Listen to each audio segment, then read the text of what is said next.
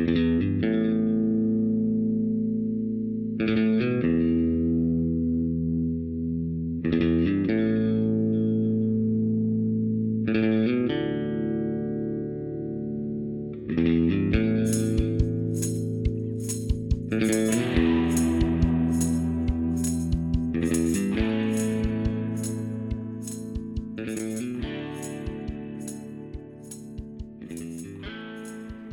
everyone. Welcome to 12 Questions. This is Anna Valenzuela, and I'm drowning in summer school finals week, but I'll make it. I'll make it, ladies and gentlemen, because I have been through both worse and better.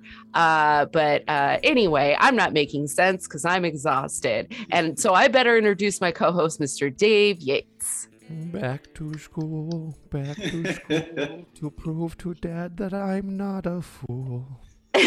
Sandler, baby.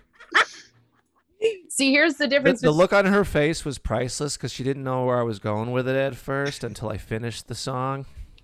A little bit, yeah, because I could tell there was an Adam Sandler voice and I could remember it a little bit, but then my brain was like, thank you for the reminder. The only thing rattling around in my head right now is George Cukor movies, the director of Kook Dog. Yeah, of Gaslight and Gone with the Wind. Gaslight, Gone with the Wind, My Fair Lady. But I'm not writing on those movies. No, I'm writing on the screwball comedy deep cuts. That's what I'm writing on. So so that's exciting. And speaking of deep cuts, how about this clarity statement? Yeah, let's get it. Let's get that clarity statement. Welcome to 12 Questions Podcast, everyone. We believe that growth and recovery isn't just for clean and sober people. Our mission is to share our experiences with guests who do the same. We're not affiliated with AA, NA, or any other 12-step organization. 12 Questions has absolutely no opinion on the use of drugs or alcohol by anyone. We are simply two people that happen to be in recovery that want to give hope to anyone struggling. Although some of our guests may be clean and sober, some of them are not or choose not to divulge. The purpose of the podcast is to learn more about ourselves and others. And we only hope that you can learn something about yourselves by listening. Yay! Yay! And I'm really stoked on our guest today, mostly because he came on. He was like, I am so ready for this. I've read these questions. I'm excited. Who are we speaking with today? I'm Drew. Drew, welcome. Hi, Drew. Hello. How are you? I'm well. How are you? Good. It's hot. It's hot. So I'm getting used to it. Like I was saying right before, I'm out on tour right now with a band, and like we have these regular COVID tests, and I just tested negative, so everything's great.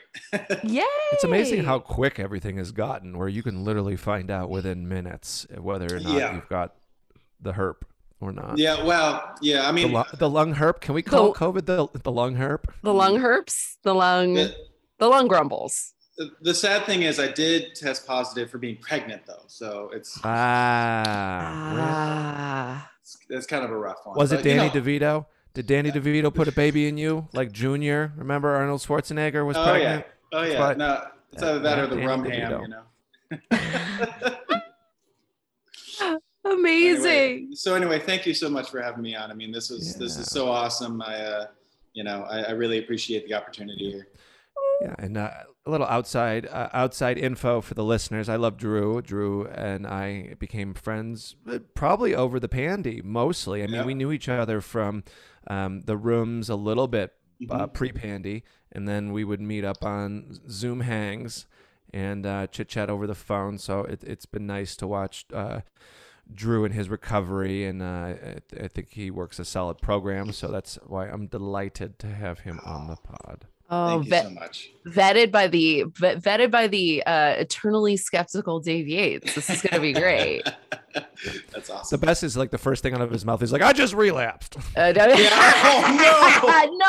say that. Don't put that in the air, Dave. Oh, no. Rude. Well, let's get into this, Drew. How do you experience surrender in your life? How I experience surrender. Surrender, I guess, to me was one of those things where I didn't so much surrender at first as much as I was kind of like forced into submission.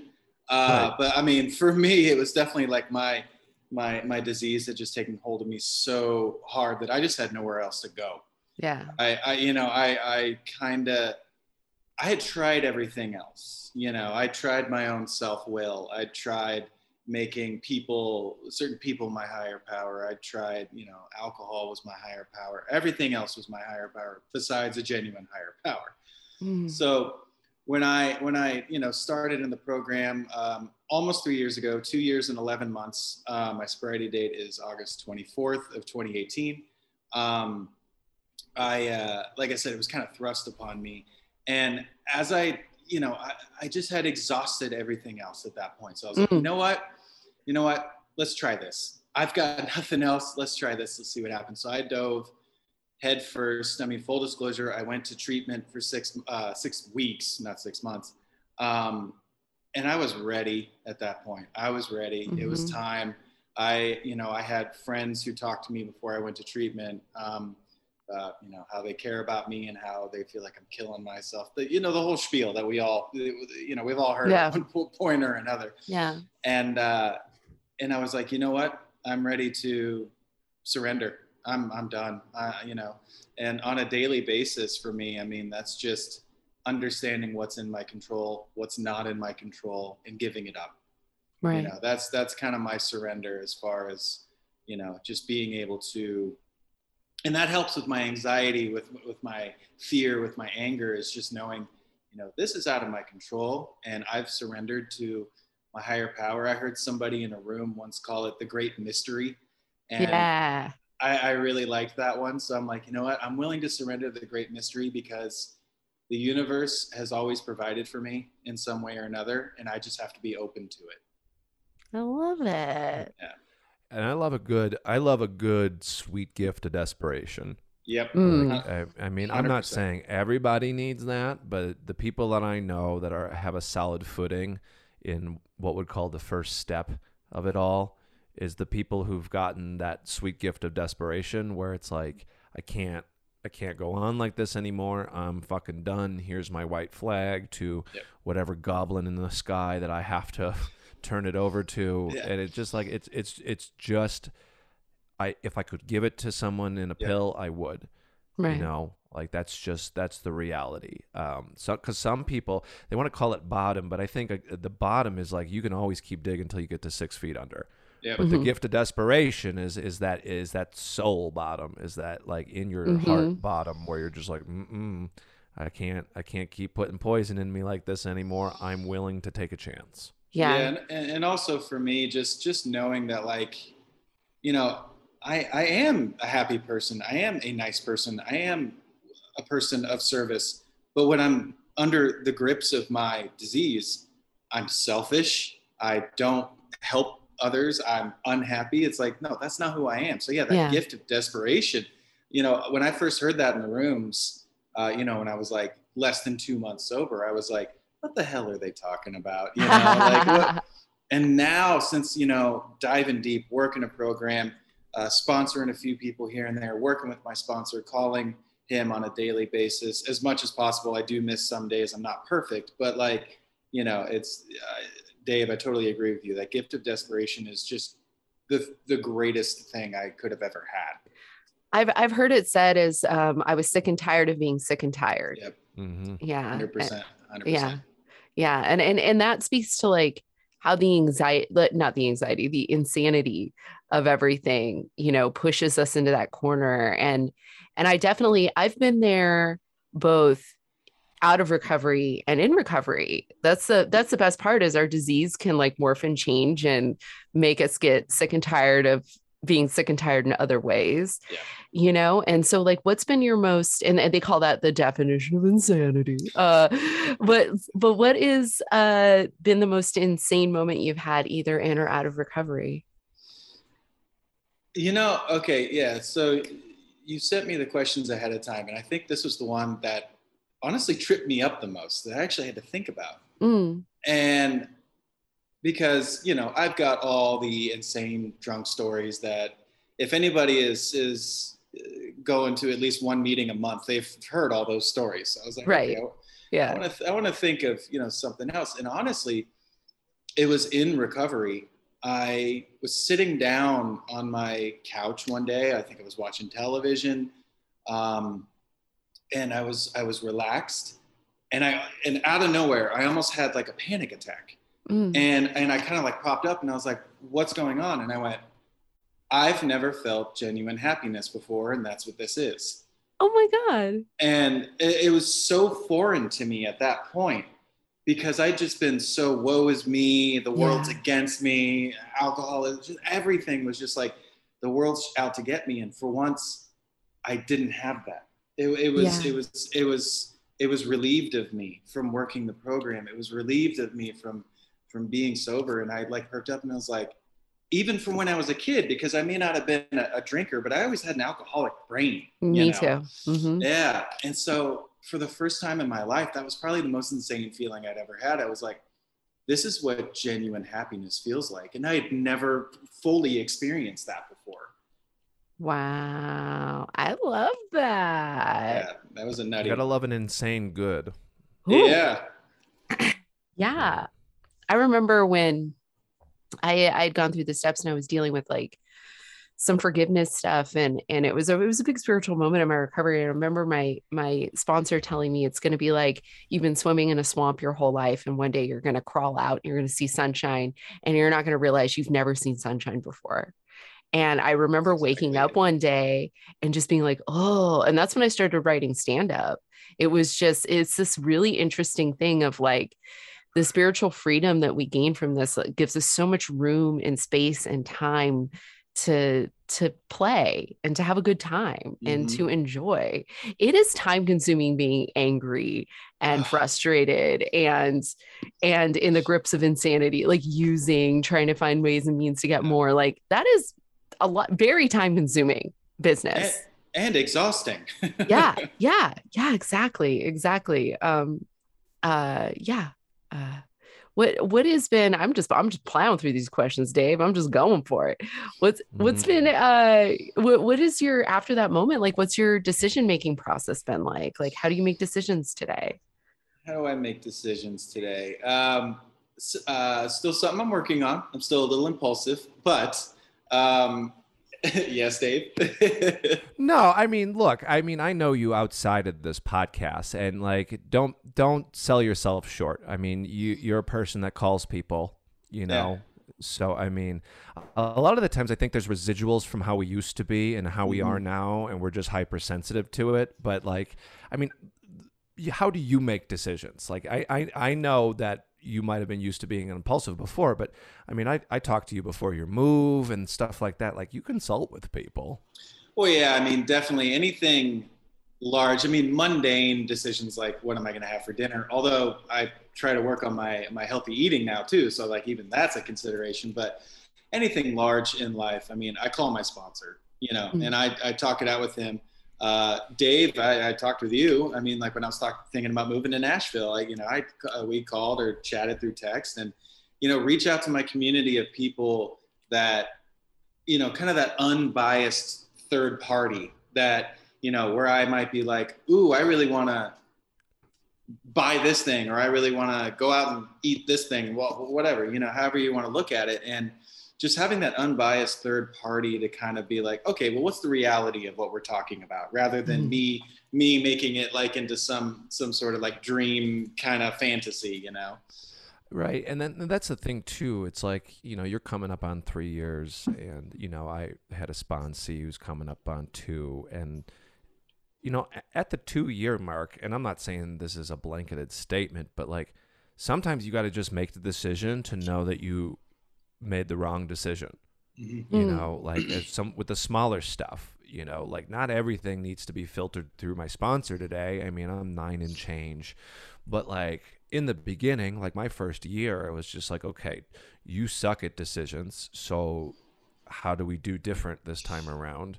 We run decisions through other people. Yeah. But then as time goes on, like I had to learn how to trust my instincts as far as, because they're not clouded by drugs and alcohol before, you know, like, should I go to this party?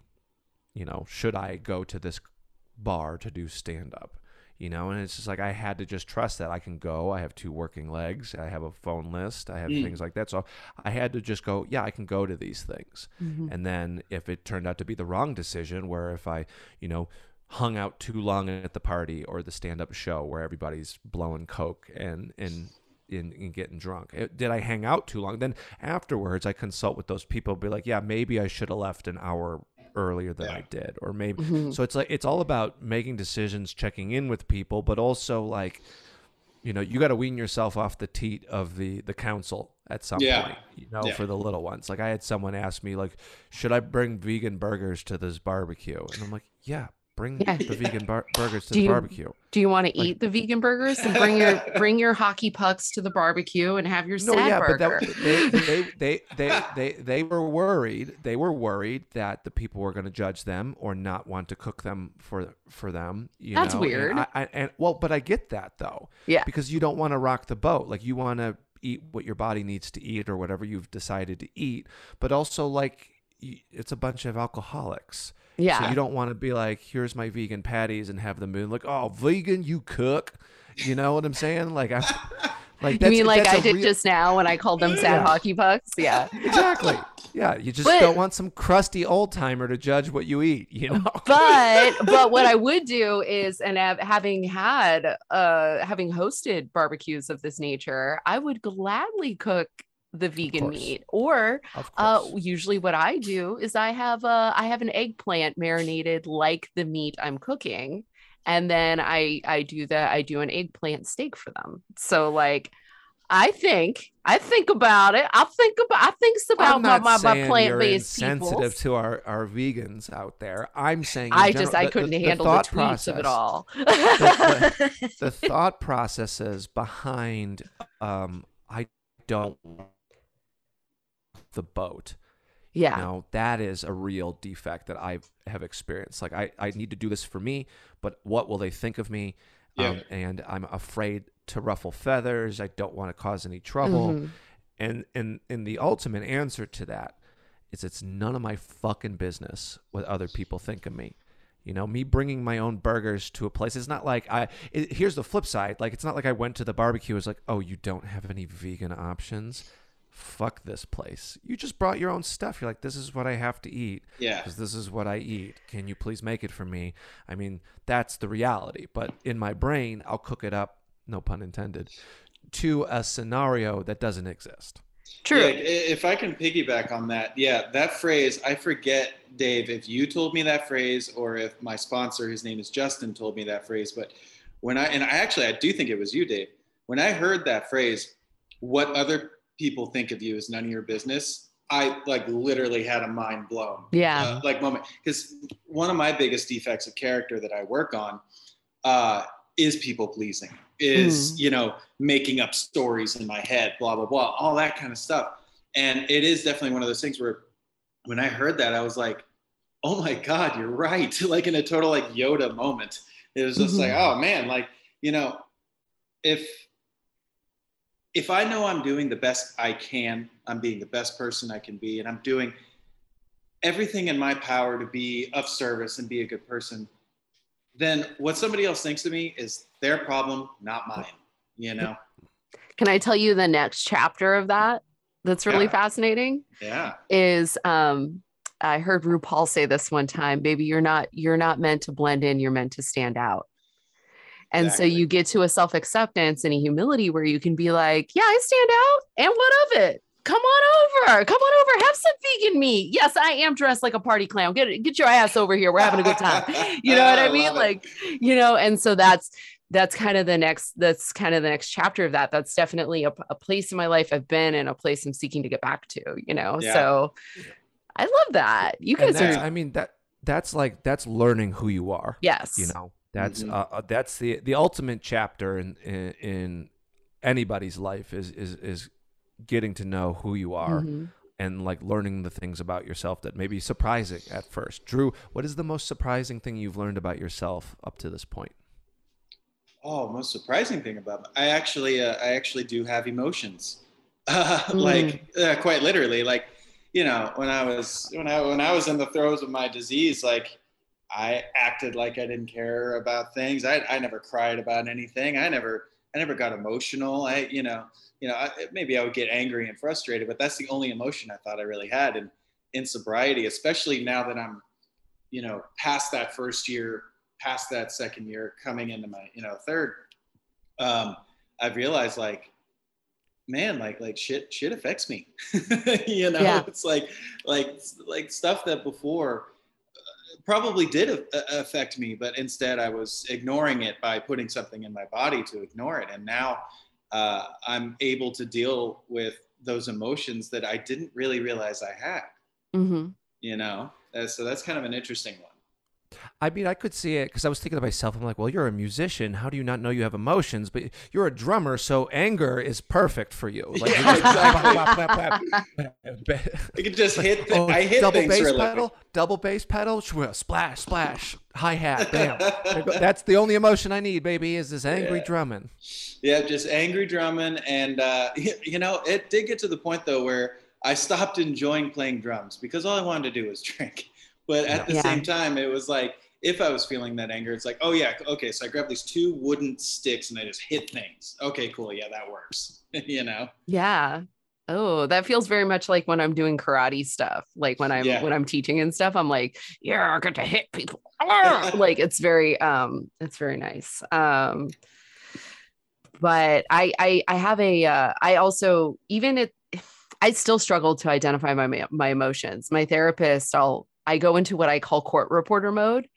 And I'm telling the facts, the who, what, where, when, and why. But then if you were to ask me, how do you feel? If you were to add feels to that, I go, I don't know. I just told you. And then she's like, no, you told me what happened and what you thought about it and how you experienced it, but you didn't tell me how you feel about it. And I'd be like, well, that's going to take some time. I've built some beautiful little barriers to protect myself from the fear and anxiety of trauma. And in order to live with that, I have to not 100% know what's going on in me all the time. And the component to that that's so major is honesty. Like how would you say, how honest would you say you are with yourself and others today? Good question. I am definitely, sorry, my headphones. Okay, there we go.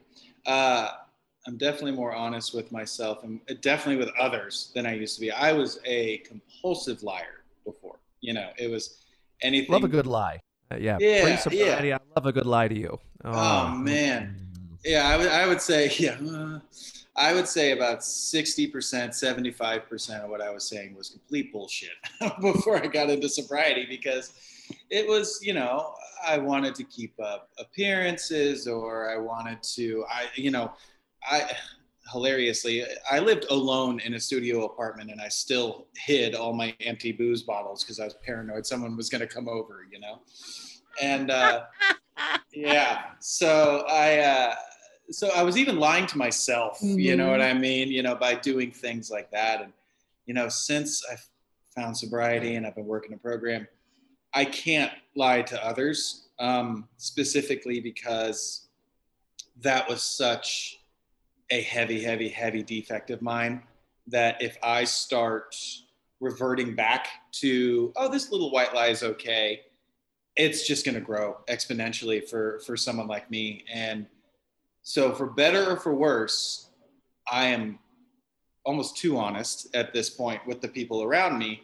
And, I still have a little bit of a filter because as a human being in a civilization and society, I have to have a little bit of a filter. But for the most part, I have to be honest with that. I do my best to be honest with myself, but I also try not to be so honest with myself. It kind of like brings me down a little bit, Yeah.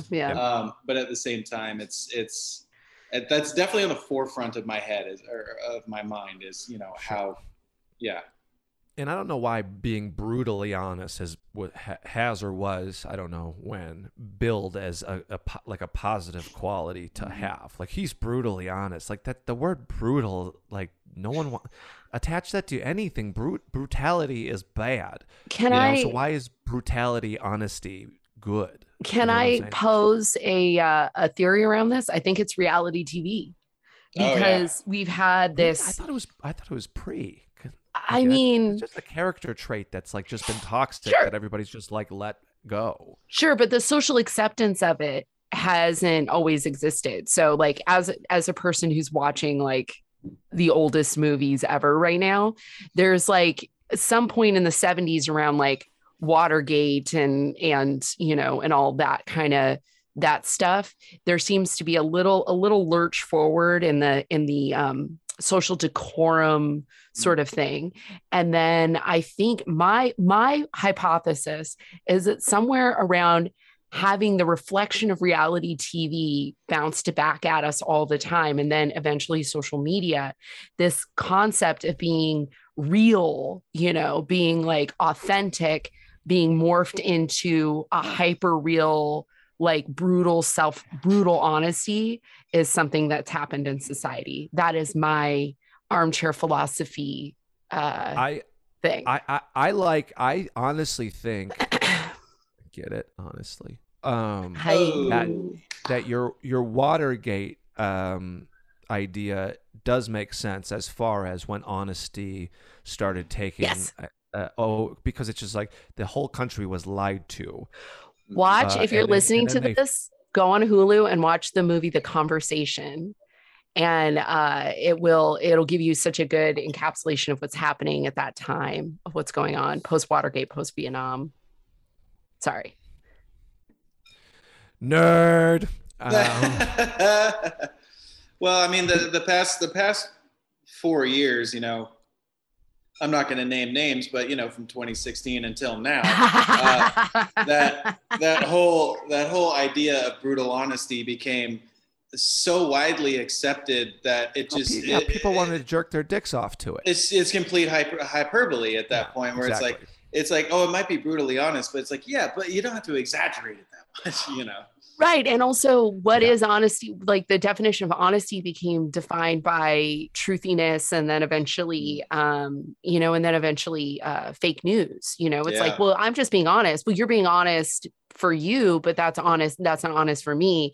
And it's fascinating where we're at in society. I look back and I think like I think the human experience is 2 steps forward, 1 step back at all times. Yeah. And so we can focus on the 1 step back, or we could focus on the 2 steps forward. Like those TikTok teens are like, they're out here changing things in a great way in a lot of ways. And they give a shit about climate. They give a shit about, they give a shit about gender rights, and they give a shit about, human rights. And so I can look at the like, they're trying to take my skinny jeans away from me, or I can take a look and say, you know what?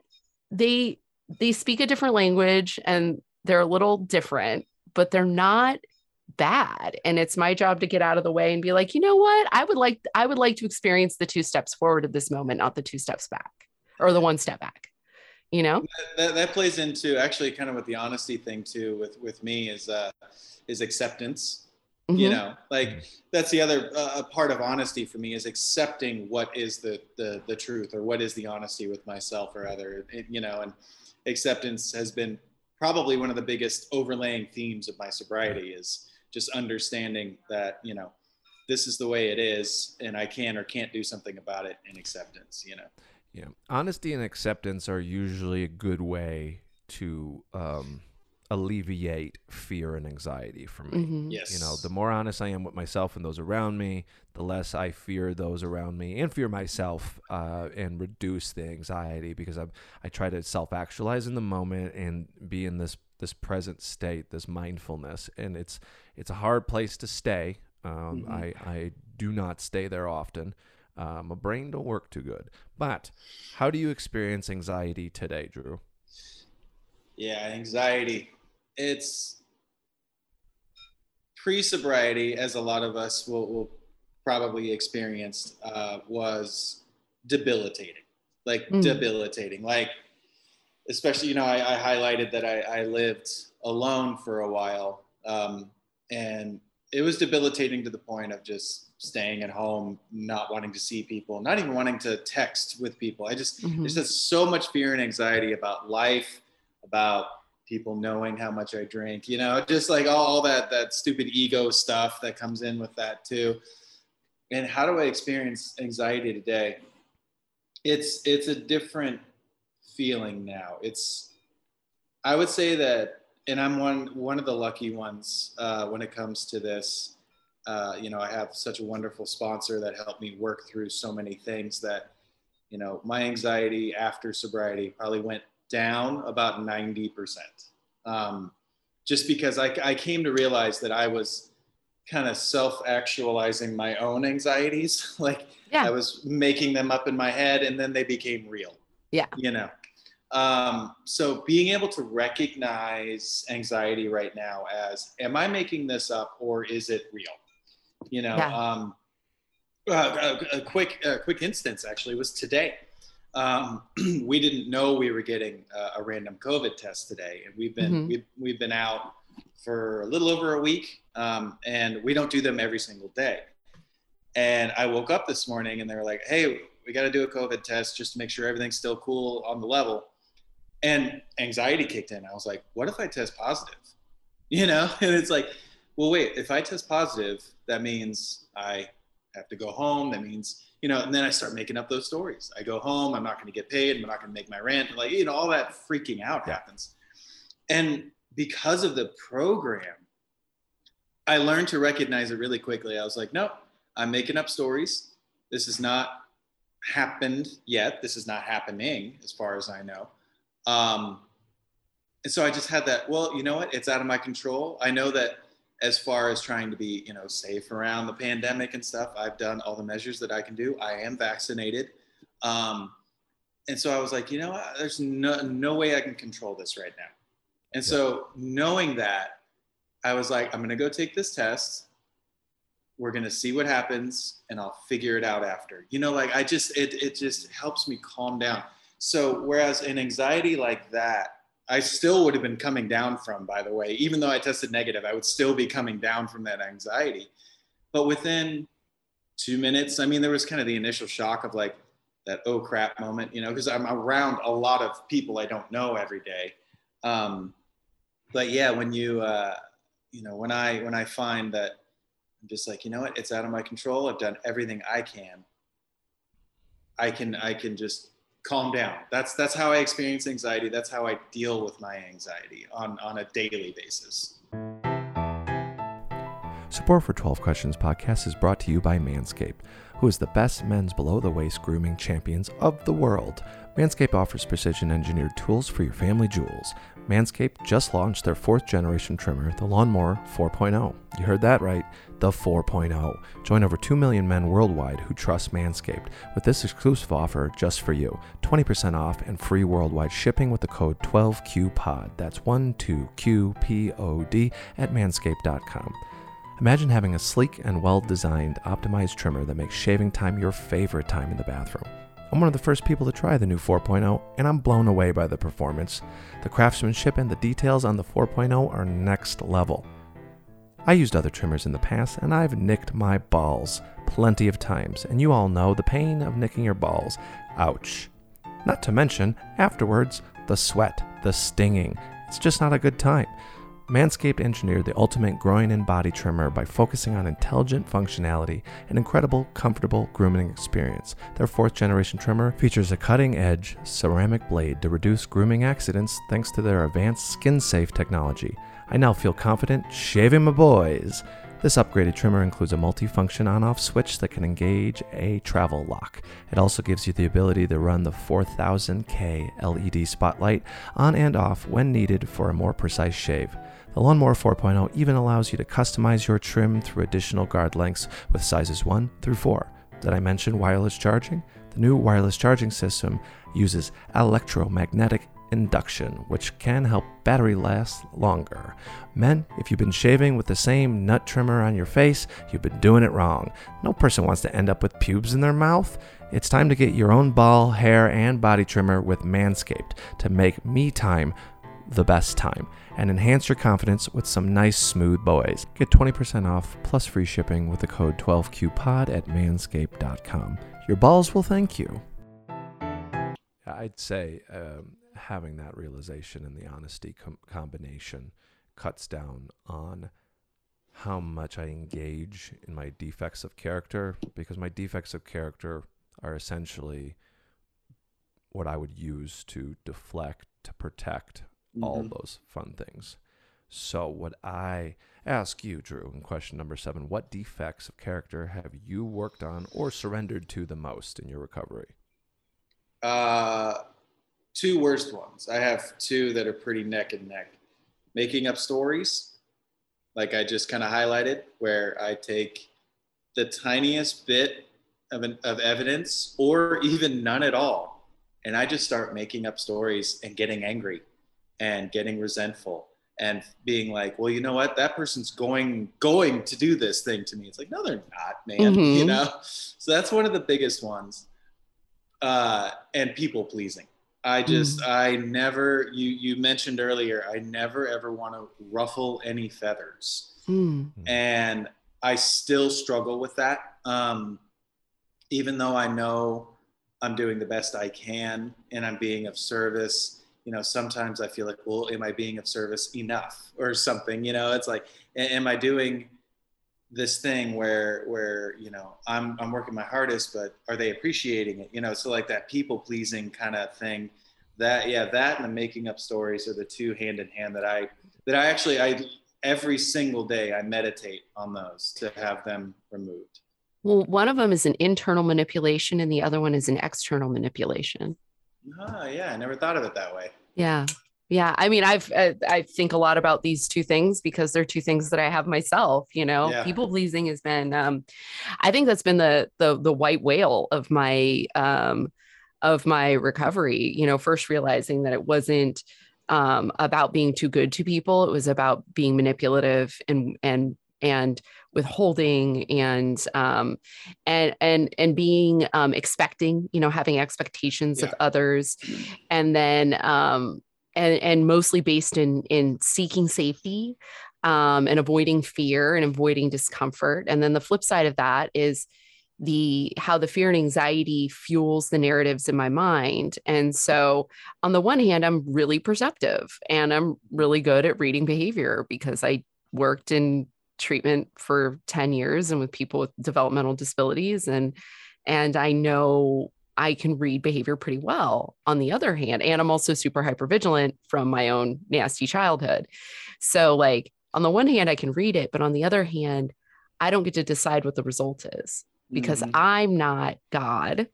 And I'm also, it is emotional. It is a certain type of emotional gangbanging to walk up to somebody and be like, you're doing a thing and I know where this is going to lead and I know where it comes from. You know what I mean?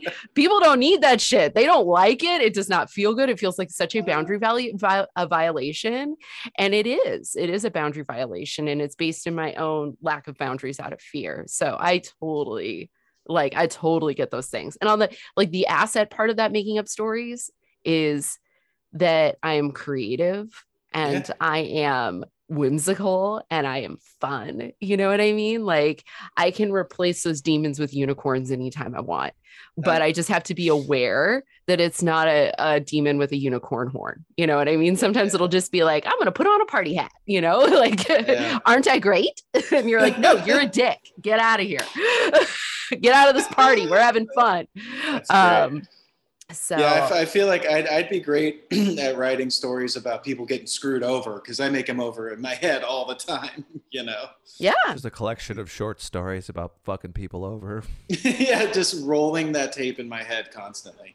Well, and that's the thing is too, like people pleasing, I think, is not inherently a bad thing for people who are in the entertainment industry, but to the extent that it causes me strife and grief and poison, you know, because I mean, we are in the business of entertaining, so we have this initial want to please the audience.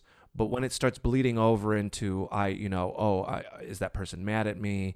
Did I not get this opportunity because of this and this? You know, maybe I should be maybe it's because I suck. Maybe I should be better. You know, that's where it is. It's hard for, I think, for me being in entertainment, where it's just like it's okay to want to please the people, but it's also if they don't like me, that's their fucking problem. Well, it's the difference between being of service to others and not. So it's like we can look at what we do as a type of service, and then it's not necessarily about pleasing them. It's about doing the service and taking ourselves out of the result as to whether or not they are pleased.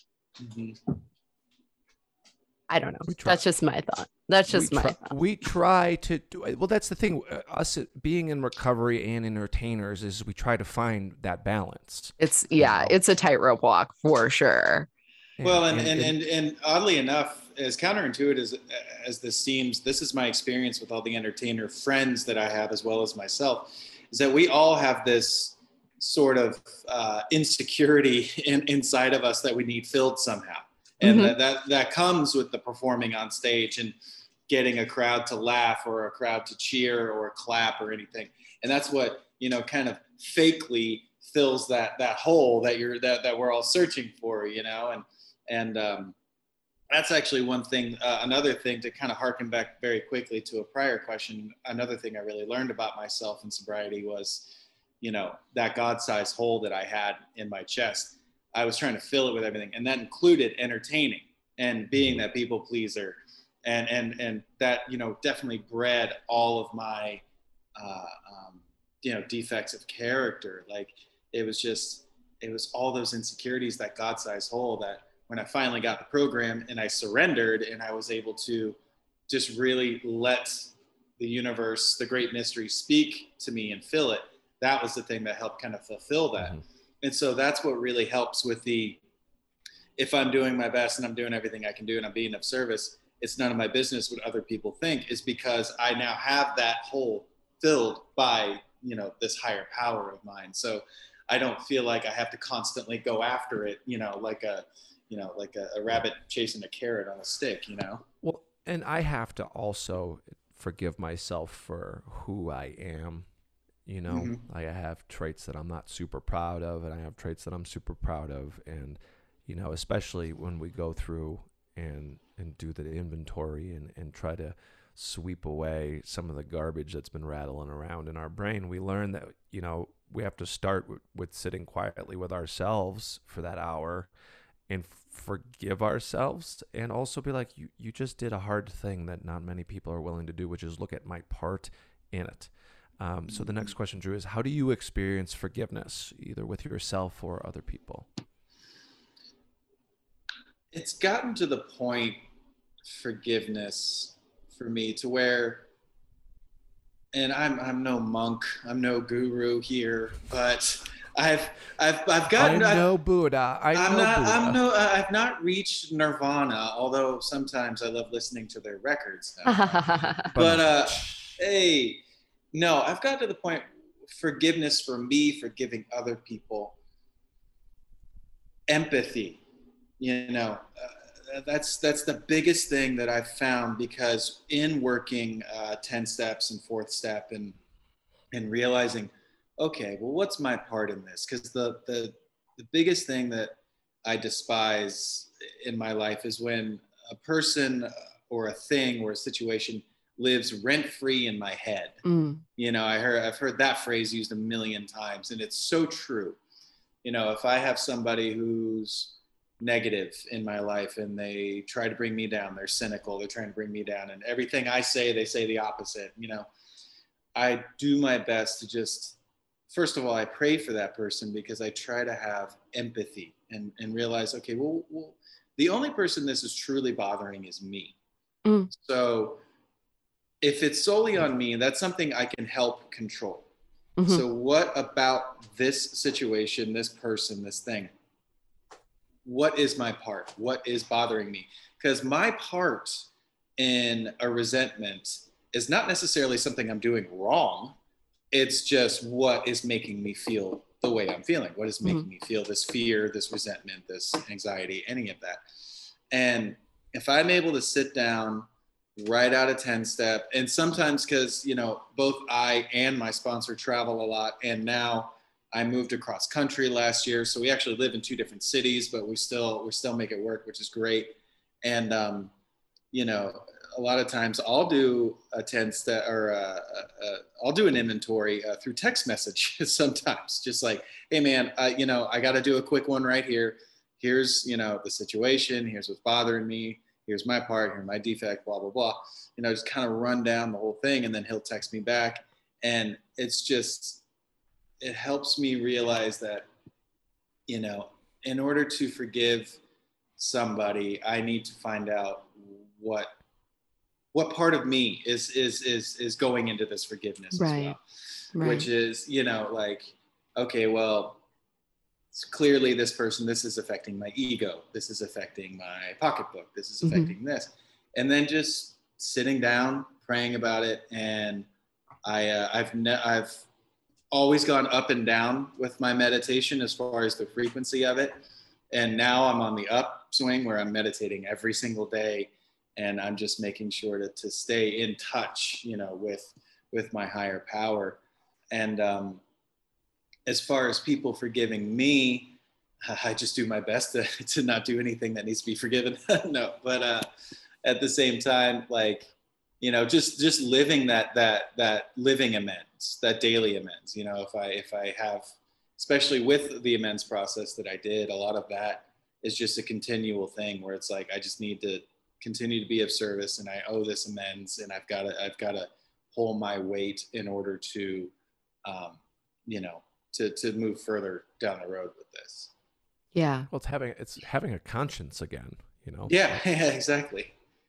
Yeah. And what I loved about what you just shared is I say this a lot, my 50%, and my 50% isn't necessarily what I did, although it is the other side of that. If you were to split that into 25s, it's what I did and how it affected me as well. Yeah. Yeah. So, being aware of what my 50% is so important. And I was working a step the other day with a sponsee, and there came a moment where I just had to start saying and your 50% is this. And because that's a nice palatable way to understand that we do have a part, but that in some situations we are not. There are some situations where we're straight up 100% the person who fucked up.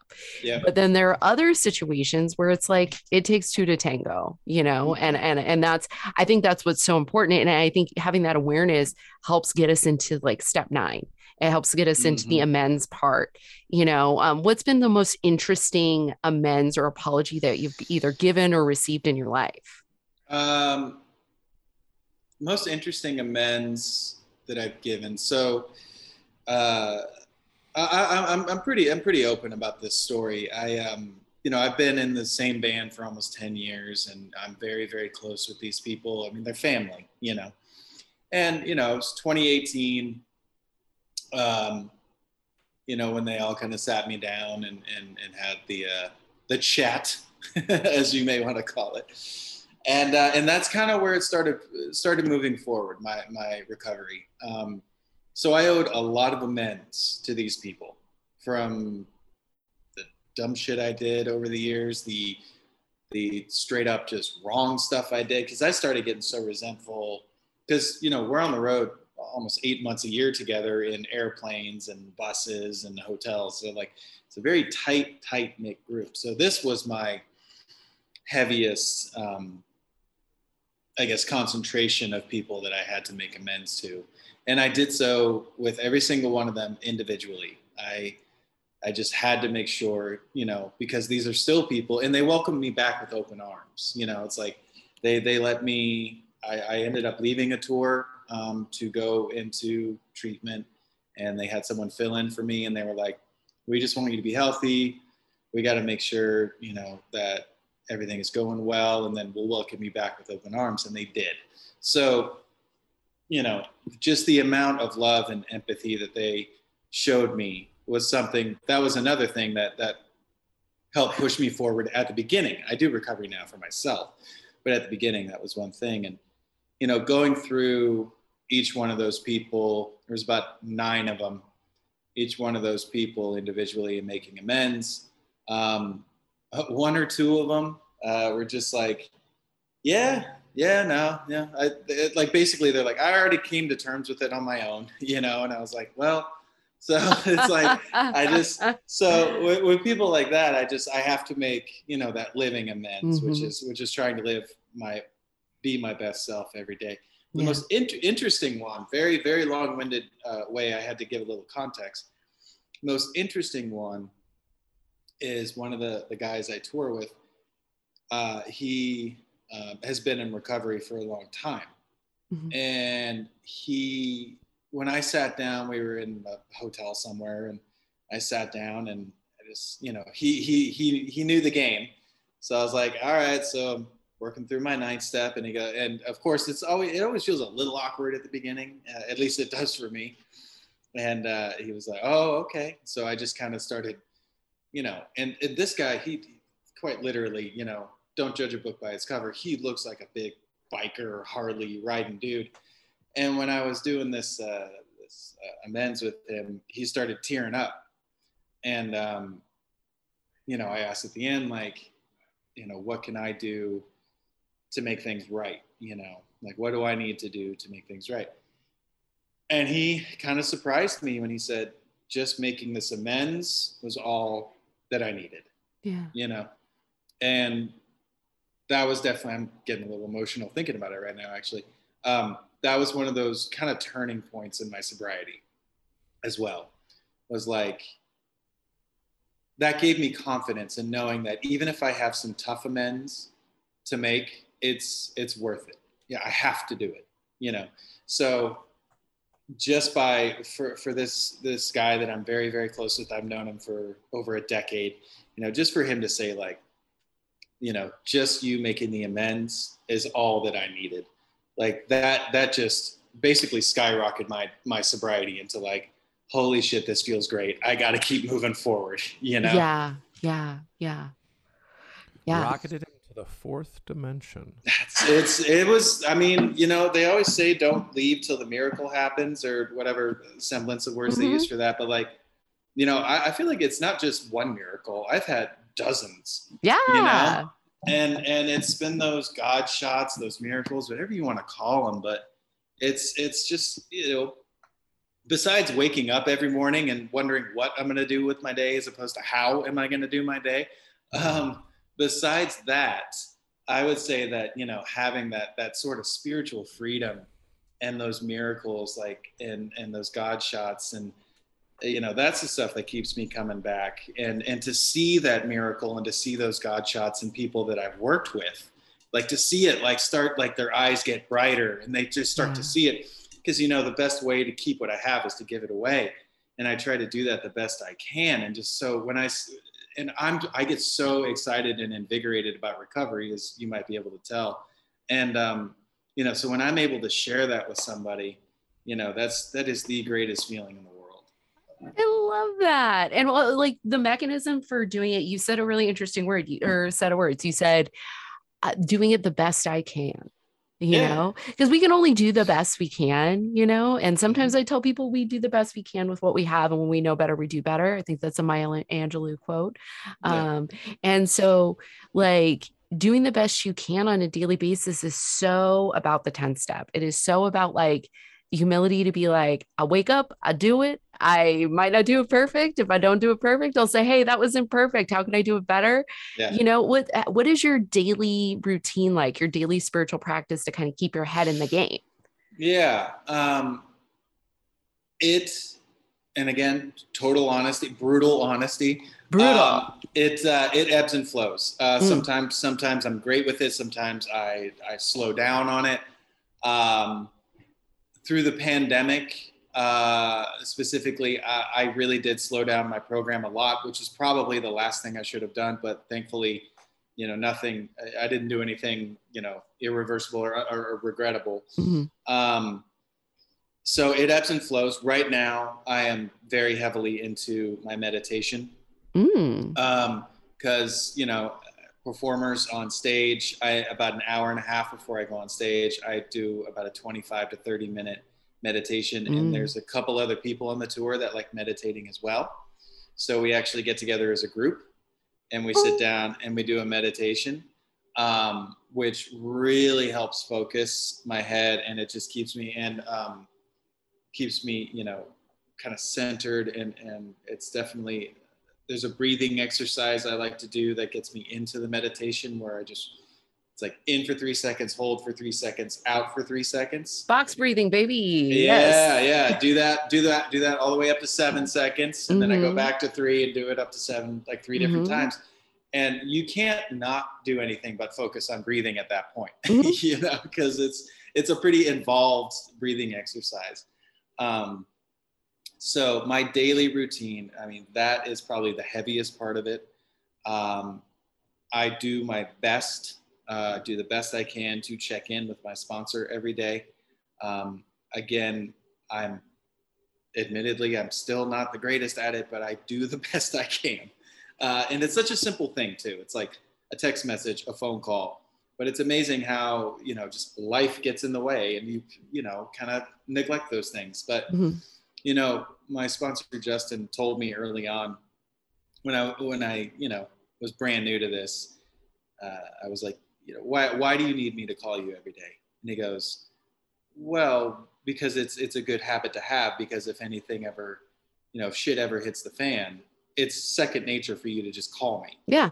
You know? Yeah. And I didn't get that at the beginning. I didn't get it. I get it now. And I do see, you know, doing that and calling him. And, you know, most of the time they're literally 45-second to 1 minute conversations. So just like, hey, you know, hey man, how you doing? Good. How are you? Good. Did you have a good day? Yep. Did you pray today? Yep. Did you meditate? Yep. Cool. Do you have any resentments? Do you have anything you need to talk through? No, man, it was a great day. Cool. Well, call me if you need anything. Like, that's all it really takes. I'm stealing that call format right there. I'm stealing that because my question is always like, oh, hey, how's it going? Okay, good. Is everybody okay today? Yeah. Okay. Question. Have you worked on your step today? And they'll be like, yeah. And they'll be like, and I'll be like, okay, talk to you later. Anyway, bye. But I like that. Do you have any resentments? Have you meditated? Have you prayed? Because it's just a nice reminder to be like, I don't expect anybody to call me like and be like, yes, I worked on my step every day. My point is I'm reminding you that the reason why you call me is we work steps together, you know, like, so I love that. I love that. Do you have a resentment? How do you feel? Like, that's good. Yeah. Little mini, he's giving you a little mini 10 step on each call. He does every night. Especially because, you know, a lot of my resentments pre-sobriety were from the people I still travel with. Absolutely. Because it's just close knit, you know how that goes. I want musicians to write a book, like a coffee table book on overcoming codependency as a group. It'd be horrible. It would be, exactly. Yeah. It sounds like it would be like the most fascinating study of codependency is just bands, like, because it's more intimate. It's different than friendship. It's not quite romantic relationship, but it's like somewhere in between. It's definitely like sibling-ish, but right. You know, depending on relationships with siblings, it's sometimes more loving, sometimes less loving. Like, it is a very unique relationship, you know, traveling so closely with people for such a long amount of time. I found it funny. Your title was, you know, overcoming dependency in a group or whatever words you used. And I just found that ironic. It's like, oh, well, I'm not dependent on them. Well, how did we as a group figure that out? Yes. That's amazing. I thought that was funny. So how are you feeling about that higher power? What's your relationship with it? It's something I never had before, and I love it. It's the thing that keeps me, again, the great mystery. I do use the word God a lot, but I use that almost just kind of as a shorthand, because I don't know what's going on up there, but man, whatever it is, it's looking out. And I know it's looking out because I've had too many coincidences, quote unquote, in my life for that to be a coincidence, you know? And excuse me, you know, I never had pre-sobriety. I had never had any relationship with a higher power. I was the asshole atheist where, like, you know, if you started talking about God or religion, I immediately judged you for being weak. You know, I looked at it as a weakness, like, for my entire life. I just thought, oh, being dependent on God, that makes you weak. And that's scapegoating. Like that's the way I looked at it. And then when I came to this, To be fair, to be kind to be fair, to like being kind to the past you, I will say that there is a lot of chicken shit behavior that is hidden in cruelty and lack of responsibility, yes, that is hidden behind dogma and institution. And we call that religion and spirituality. But that's why teasing out the being spiritual and not religious is so important for a program like ourselves, because then we're just teasing that out. And we're not saying that the dogma is the important part. We're saying that the connection is the important part. Exactly. And that's why I use those terms like the universe, the great mystery, because that whole dogmatic approach never appealed to me. Go ahead, Dave. A useful tool I was given in the beginning when concerned with a higher power is you take a piece of paper and you write down all the things you want your higher power to be on one side. And then you write down on the other side of the paper what you don't want your higher power to be. And then when you're done writing, you tear that fucker in half and you throw away the parts of the higher power that you don't want to be. And what you're left with is a good foundation of what you want your higher power to be. Yeah. Just eliminate all the things that you don't want it to be. Because it's just like, if it's supposed to be a power that's greater than me, it should encompass all the things that I need, and that's not to say that you need a higher power to stay sober at any given moment in your recovery. I'm living proof of that, but it's a lot easier when I'm tapping into the spirit of the universe in order to get through my day. Right. And it's a lot easier than me having a spear against the all, or the higher power, or the great mystery, because sometimes I just got to put down my weaponry that I'm trying to defend myself against this power that essentially is supposed to be there to help. Right. Well, and to piggyback on that, I heard,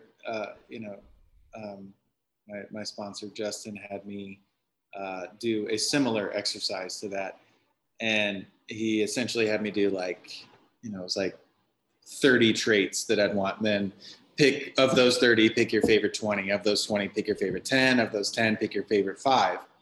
And his idea behind that was those last 5 that you picked from this huge list of 30, those are, the ideal traits that you want to have in a higher power, correct? And I would say, well, yes. And he'd go, okay, well, wouldn't you love to emulate those too? To kind of look at it as like, I want it to be loving, compassionate, of service, like anything that I would want a higher power to be is like, well, don't you want to kind of be the image of that as well? And so it kind of helped me realize what I'm looking for in an ideal, kind of higher power or anything in my life for that matter. And just how I can, kind of emulate, the ideal that I have, how I can best emulate it myself too, because at the end of the day, we're probably writing down all the best traits of humankind that we can write down. So it's like, well, don't you want to exemplify that too?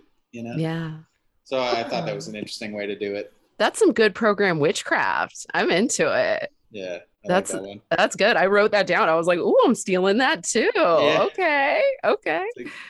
That's great. One. Well, we made it to the last question, and it has been Drew. It has been such a delight to get to know you.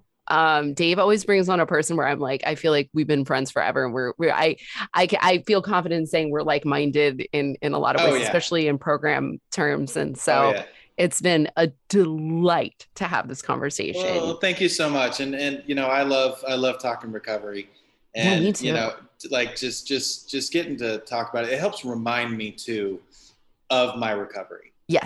It's like, it's that whole idea of service and going to meetings and stuff. It's like there's still a purpose. There's still a higher purpose to what we do, and it helps remind me. So I sincerely appreciate you guys having me on too. Hell yeah.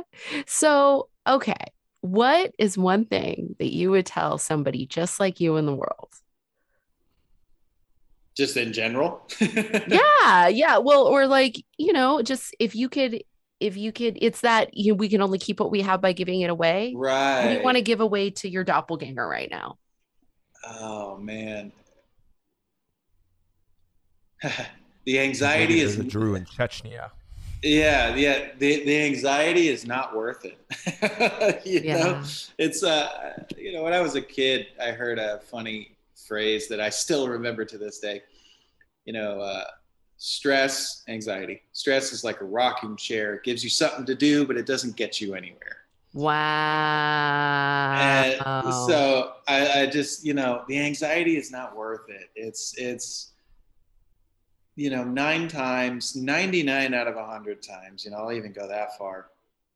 The anxiety that I have in my mind, I've just built up on my own. Yeah.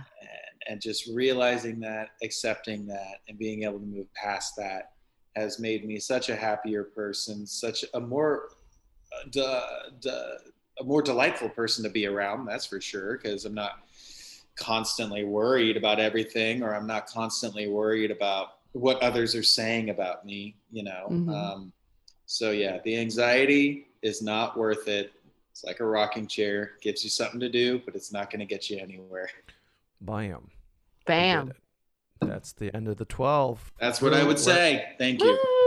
Where can people find you if you want to be found doing all the things you're doing?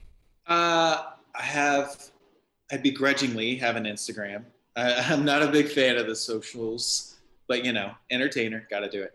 It's at the kid, THEKIDD 1986. Ooh, that's my Instagram.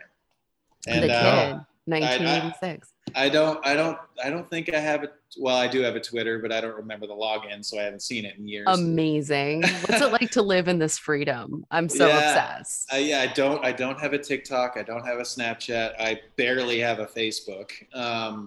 So yeah, Instagram is kind of my main source for the socials. Would you like people to hear your music? I don't really have any of my own. Okay. I'm just kind of a hired gun kind of a thing, Ooh, okay. But the Doc Holliday, if you will. Yeah, exactly. I play. People often ask me, what kind of music do you play? And I said, the kind that pays. Hey.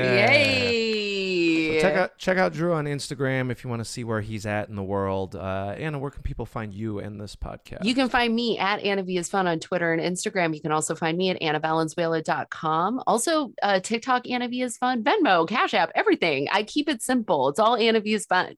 And that's Anna with 2 N's because I was a dummy. I should have said Anna with 2 N's, honestly. But anyway, you can find this podcast at 12Q Pod on all the social medias, on the Gmails, on the TikToks, all the things.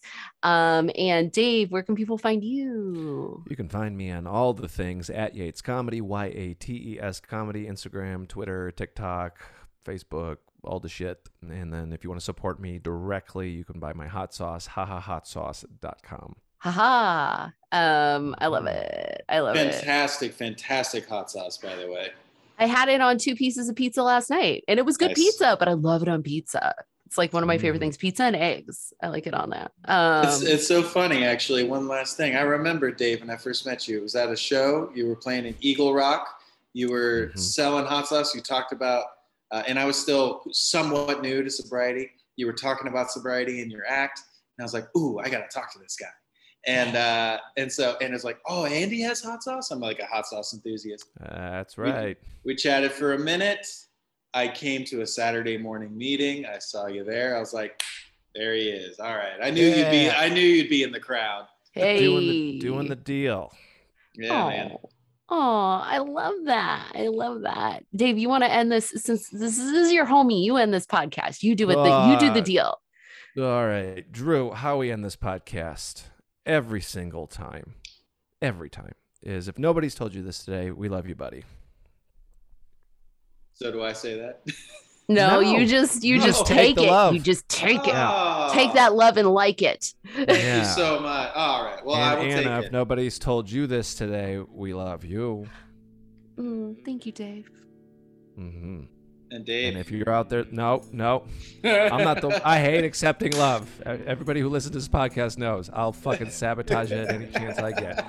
So if you're out there listening to this podcast, we do appreciate you. Subscribe, rate, review. But most importantly, if nobody's told you this, listener, Love you. Dave, we love you. Peace. I love it.